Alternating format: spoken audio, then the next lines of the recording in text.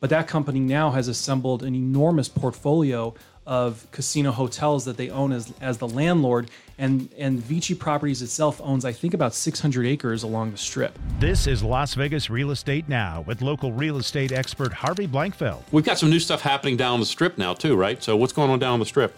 A lot. Really over the last year and a half, we've just seen an enormous number of properties change hands.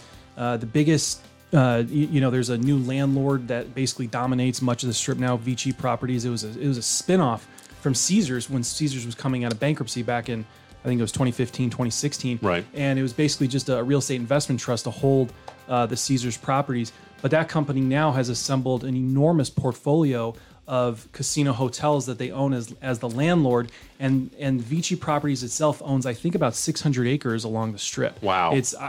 I can't think of any landlord right now that has more property on the Strip than Vici. So I'm pretty sure they're the biggest, and they significantly expand their holdings by acquiring MGM's real estate spinoff last year, and I think it was like a $17 billion deal. Right. And so you've seen all these property, and in addition to that, there have been many other properties that have changed hands.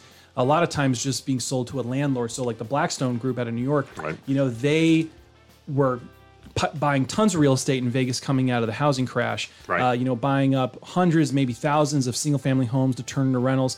Then they started buying a lot of apartment complexes. They bought the Cosmo. And then in 2019, they became essentially just a rent collecting landlord on the Strip when they bought the Bellagio for a little over $4 billion. They've since gone on to acquire MGM Grand, Mandalay Bay, Aria, Vdara. So wow. they also have a huge collection of properties now on the Strip, and a lot of those deals were last year as well. And now we're seeing new projects take shape. Tillman Fertitta out of Houston from the restaurant chain Landry's. He acquired, I think it was about 6 acres a couple of months ago for $270 million, I want to say, right in the heart of the Strip, right at Harmon and Las Vegas Boulevard. Right. There's talk, I don't think he's filed plans with the county yet, but there's talk that he wants to build an upscale hotel there. Just south of that, there's a landlord out of New York called Gindy Capital. They recently got approvals from the county to build, I think it was like a 3 or 4 story, 200,000 or 300,000 square foot retail complex on the Strip. So we're definitely seeing plans for new construction move ahead. Fontainebleau, obviously, they're pushing ahead to open at the end of next year. Right. So there's been a lot of activity on the Strip over the last year and a half. You've been listening to Las Vegas Real Estate Now. If you ever have a question about real estate or any of the other topics we cover, just call me off air or text me at 702-203-1165. You can also check us out on the web at lvrealestateradio.com or on our handle on social media at LV Real Estate Radio.